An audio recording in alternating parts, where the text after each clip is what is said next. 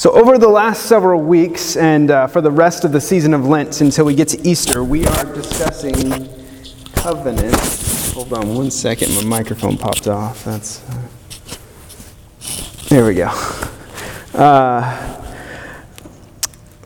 We are discussing covenants. What are they? What do they mean? Their significance in the biblical narrative, what covenants we remain under, and so on. And so if you've been here, you'll hopefully remember that a covenant is an agreement made that is built on the idea of trust and relationship. The last 2 weeks we've been looking at two of the Old Testament covenants that God made. The first, which was the one that God made with Noah, was to establish God's great love for humanity and commitment never to destroy us because of the deep longing and desire God has for us and desire for a relationship with us. The second established with Abraham and Sarah a promise to make from them a mighty people and from that people to bring forth great leaders.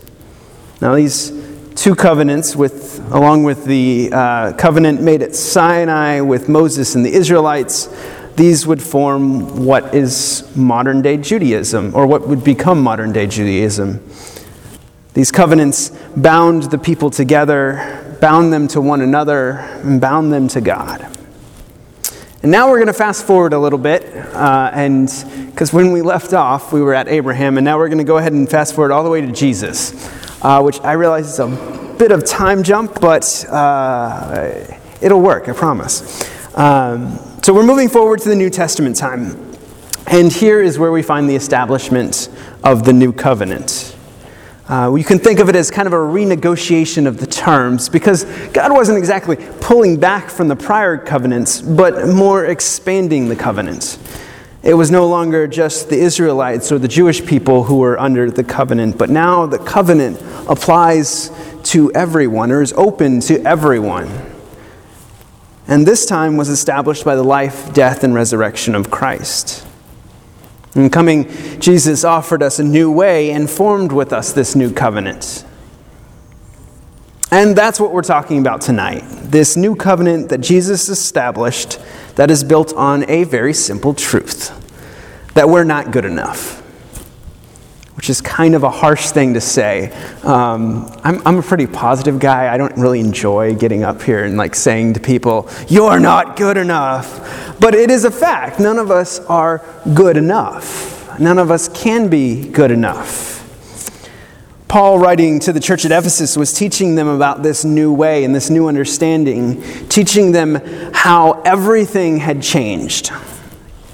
Many see this as one of the central texts of the Christian faith, if not entirely because of verses 8 and 9, which are part of what sets the Christian faith apart from many other faith traditions. In 8:9, Paul writes, "For by grace you have been saved through faith. And this is not your own doing. It is the gift of God, not the result of works." God has made this new covenant that says you are not defined by your past sins, by those around you, the culture around you, the public pressure around you, the definition of others, or even the power that others have to try and define you. Instead, you are defined in the beginning and in the end by the everlasting grace of God. And in the middle, we are called to define ourselves by that grace, invited to know ourselves deeper through that grace, to be transformed and made new in God's grace. And that is the new covenant. That we're not expected to be good enough for God's grace, to earn the affection of God, to earn a place with God, because in God we already have those things through God's everlasting grace. God's grace that stretches as far as the east is from the west,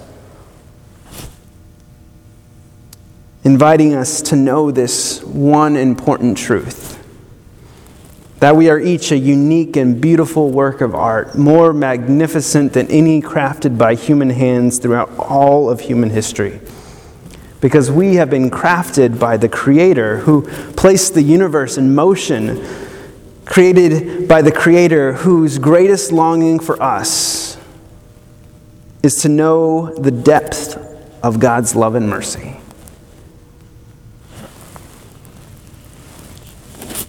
Simple truth is we're not good enough. The other simple truth is that we don't have to be, because God has already done that for us. Because to use the word truth again, the truth is we are people. We are no more or no less human beings, perfect in creation, imperfect in living up to the standards we are called to. People are not good enough, and yet we are loved. And in that love, mercifully forgiven. And this is the covenant that can never be broken. There's nothing that we can ever do to stray away from this covenant, because we cannot go far enough away from God for God to stop loving us. We can never walk far enough away or do anything so terrible that God would forsake us. No, God's promise is forever and always, never broken, fulfilled in Christ and reinforced by the Holy Spirit. And so this new covenant becomes something that sets us free. It says, Jesus spoke about in Matthew 11, "Take the heavy yoke, that is the weight of sin and not good enough, and replace it with the freedom to live in new life and to follow a different path than the world would often point us to." And because we've been set free and no longer carry the burden of our human imperfection, we are free. And as Paul writes, created in Christ for good works, which God prepared beforehand to be our way of life. Created in Christ for good works, which God prepared beforehand to be our way of life. Set free to do good works, not to earn ourselves, our own salvation, but as a reaction to the free grace that we have been given, to be risk takers for the gospel, unafraid of our imperfection. This past Wednesday, I don't know how many of you were able to come, but we had the annual Pointer Lecture, and this year featured Joshua DuBose. The Pointer Lecture is an annual lecture sponsored by Kay and by the University Chaplain. And this year, bringing in Mr. DuBose was bringing in someone who has worked at the intersections of faith and public policy for most of his adult life, and even spent a few years doing exactly that work in the White House under President Obama. One of the things he said was to remind us how in the past few years a number of justice movements have been started, from Black Lives Matter to Me Too to Not One More. And these movements have been boldly taking on the culture of our nation, culture of oppression, reduction, and dehumanization. They've been pushing back on the idea that we can sit back and expect change to happen, calling on all of us to get involved in making a more equal and equitable world.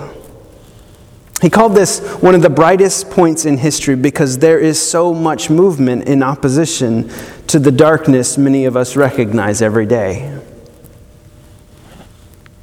It's through the leaps of faith of so many, places of courage to stand up and say never again, these huge risks that we are seeing movement and the hope for change where once there was none. He also reminded us that none of these movements are perfect. But that's what happens when we take big risks. When we take a big risk, there can be really big payoffs.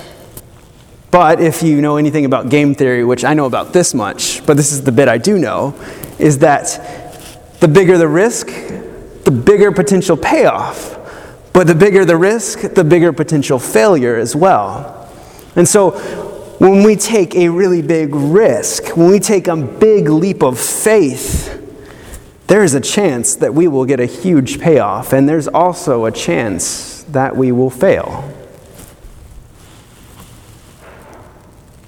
We have to put a lot on the line to reap the truly great rewards, and that means we will have failures, and our imperfection will show from time to time. But then that's the brilliance of not having to be perfect. When the expectation is that we are allowed to be imperfect because God has already done the work of perfecting us, of forgiving our sins, of making us whole, then we can take and step out in faith and take big risks for the gospel. We can step out and go against the tide of culture and power and money and work to create change. Now, anyone can do that, obviously, but it's the new covenant that frees us to not be afraid of our imperfection. We don't have to be afraid of failure because we have been made to do these good works. As Paul said, these are the works that we have been created for. How many of the apostles and the saints, the heroines and heroes of the faith, died at the hands of those who saw them as failures and agitators? How much can we accomplish when we do just a portion of what they have done? Trusting that at the end of all of it, in Christ, we can create change, that we can make the world better because we take big risks, because this is the way of life we have been created for.